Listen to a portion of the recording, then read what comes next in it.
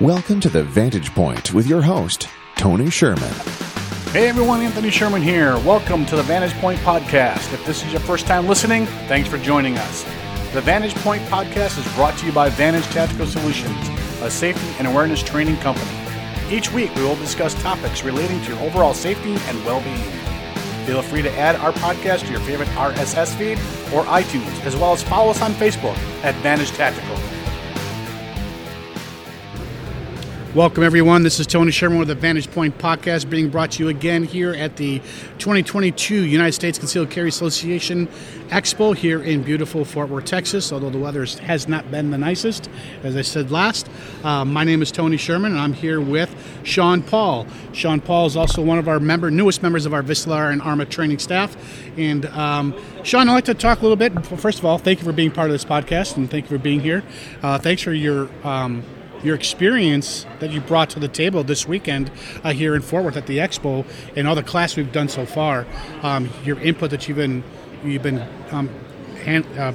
putting out there has just been top notch. So I've mentioned that to you earlier. So Shawn, talk a little bit about who you are and how you got started. Yeah, I appreciate it, Tony. I mean, it's an honor to be here. It's an honor to be working with this team and representing both ARMA and Vistelar and my current company that I work for, Allied Universal Security Services. It's just a great blend. I come by way of first going through the military. I was a military police officer for a couple of years, gained a lot of, I would say, leadership experience going through the ROTC program. But then I had some great experience of just law enforcement and what law enforcement meant, not only in the military and doing recon and patrols, but I had a chance to work with a lot of the families on a Korean base and learned more of what it was like to protect a community. From that, I transferred over to law enforcement. Mm-hmm. I was a law enforcement officer in Missoula, Montana for 14 years before I left with a medical injury. But that was a great opportunity for me to build on my tactics. I was a SWAT team leader. Was able to work with the K-9 patrols, was able to become a defensive tactic instructor, ground fighter instructor, use of force instructor. And I think that just really rounded myself as a law enforcement officer to then begin to work with the community and the school resource officers, armed intruder training, and really just expand, myself and my leadership in a position to when I was able to leave law enforcement to say, now what? And I was fortunate enough to be picked up by a female retired Marine colonel who asked me to join healthcare, asked me to join a hospital in Missoula, Montana, and become her security manager. And she was just a tremendous mentor to really help round my background out in healthcare and how to become a security expert. So after leaving that particular organization, I was picked up by Allied Universal. Currently, I'm their vice president of enterprise support services, supporting their healthcare vertical in safety training and compliance. And part of that was, understanding how best we can support security officers and nurses and patients and visitors in a healthcare setting.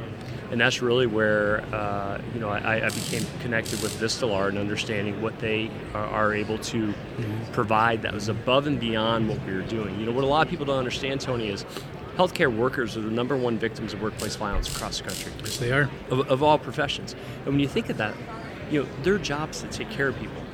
And they're being assaulted. And they're being assaulted because they're not trained how to take care of themselves. Nurses go through nursing school to care for patients, not to protect themselves from assault. So I needed a program that truly talked about being assaulted. For security officers, being in a fight. I mean, and how do you protect yourself? How do you protect others? Weapons. How do you deal with people with syringes, people who have broken things and they have glass, they're using tubing, they're using IV poles to fight you. And I just wasn't finding it with other programs out there.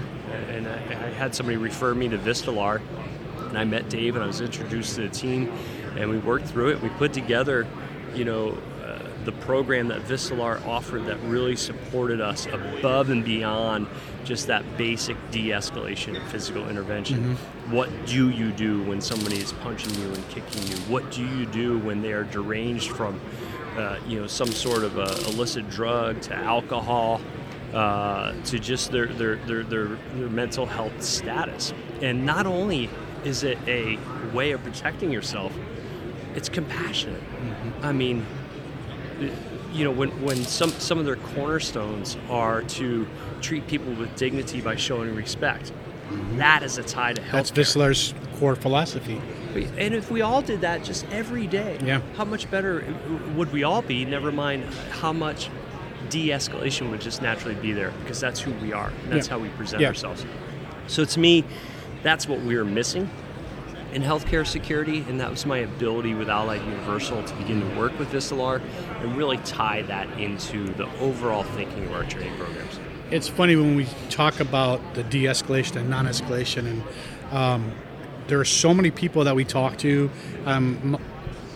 Having started with Visslar and my background in law enforcement, so all we did is travel and train law enforcement agencies as the end user.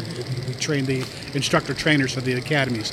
And then healthcare opened up, and we started to redevelop the program, not just for law enforcement, but for healthcare and all these different avenues and security and different aspects that when we started to see the necessity and the need for it in healthcare, and Joel Lashley, one of Visslar's content creators and expert in mental health issues within hospital security, he talks about, clinicians are 5 times more likely to get assaulted.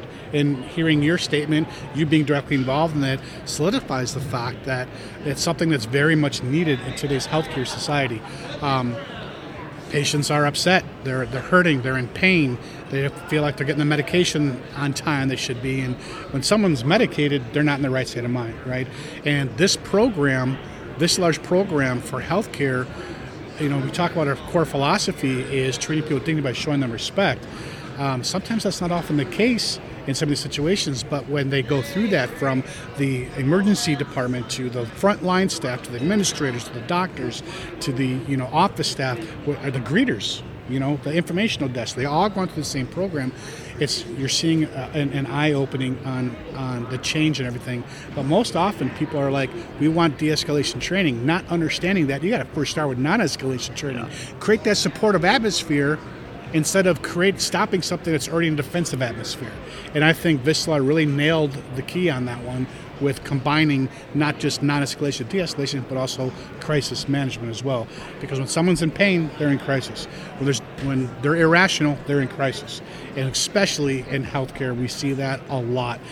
One of our trainers, Fred, is a Trauma One, works for a Trauma One facility, Children's Hospital in Milwaukee. And he sees that, and he talks about that all the time. Parents come in upset because this is wrong with their child. Hospitals are a violent place. Yeah, I mean, let's look at the continuum of a 911 call. 911, what are you reporting? There's somebody on the side of the street, they're yelling, screaming, they're beating up someone, the cops show up, they realize that the person's highly intoxicated, mental health issue. They don't take them to jail. They bring them to the hospital. They need to be medically cleared. They need to have a mental health assessment. So law enforcement, 2-3 officers, rightfully so, they handcuff them. Sometimes they may have to tase them for their safety, whatever it might be. And they ended up dropping them off at the hospital. And they uncuff them, and now it becomes a clinical intervention. Now it becomes a hospital issue. And you have untrained staff sitting there dealing with the same person that 2-3 officers just had to use all of their training to get into control. So where then do we pick up with our training? One, to not escalate them again. Like you said, that is just key. We are missing the mark. We're not taking our time to truly build that rapport with these difficult patients. And then the other skills that definitely, without a doubt, protect our nurses and our security officers. Exactly. And I think you having gone through the training with Visslar, I remember meeting you during that training curriculum. And I think that opened up Dave to say, you've got what it takes. Why don't you join our team? Come join us at the expo. When he told me you're coming along, I'm like, all right, that's awesome, because you're a hard charger. You really are. Yeah, no, I appreciate that, Tony. I mean, it's a great opportunity to then blend the rest of my background together with now, my primary role of supporting healthcare, but be able to come to the expo, to be able to support families, be able to support people who carry concealed, to be safer citizens, to be responsible firearms owner. I mean, that's just the key to keeping everybody else safe as well. Well, you can definitely tell you have a passion for that, and how you present yourself, how you communicate with people. And that's what we want people to feel. We want people to feel, at the end of the day, we're exhausted from what we do. And the last thing we want to do is sit down and talk to more people after doing what we do. But it also makes us feel better about ourselves as a trainers when you can walk around this expo and someone was in the class and they'll come up to you and says, hey, thanks a lot for the training, right? Yeah. So, and they'll ask you questions. And we're here for them. We're not here for ourselves. We're here for them, right? And that means a lot. So, Shawn, anything else to add? Yeah, no, I just really appreciate the opportunity. It's a great opportunity to work with this team and bring all of our skills together. I think we're delivering great content. Like you said, I've had several people come up to me and I'm going home and I'm going to start doing that. I'm going to start training to these tactics. I'm going to make my home safer for my kids and their friends who come over. That's amazing. And if we can just keep one person safe, never mind, I'm sure we're going to keep a lot of other people safe after this conference. It's worth everything. Absolutely. I agree with that. And, you know, this organization, the United States Concealed Carry Association, does a great job in bringing in great trainers. We've been doing it for 8 years. I myself have been doing it for 6 years. But Dave's been with the USCC Expo since they started their very first expo. And there's no other better organization, I feel, to be part of. So I want to thank everyone for joining in on this podcast and for listening on this podcast. And another edition of our podcast, but stay tuned for more. Always remember, be aware, be prepared, survival through training. And that brings us to the end of our show. Thank you for listening. The Vantage Point podcast comes out every week. If you have any questions, email us at info@vantagetactical.com or post a topic on our Facebook page. You can also leave a message with a request or your question at 414-377-4225. Again, thank you for listening, and join us next time on The Vantage Point. And remember, be aware, be prepared, survival through training.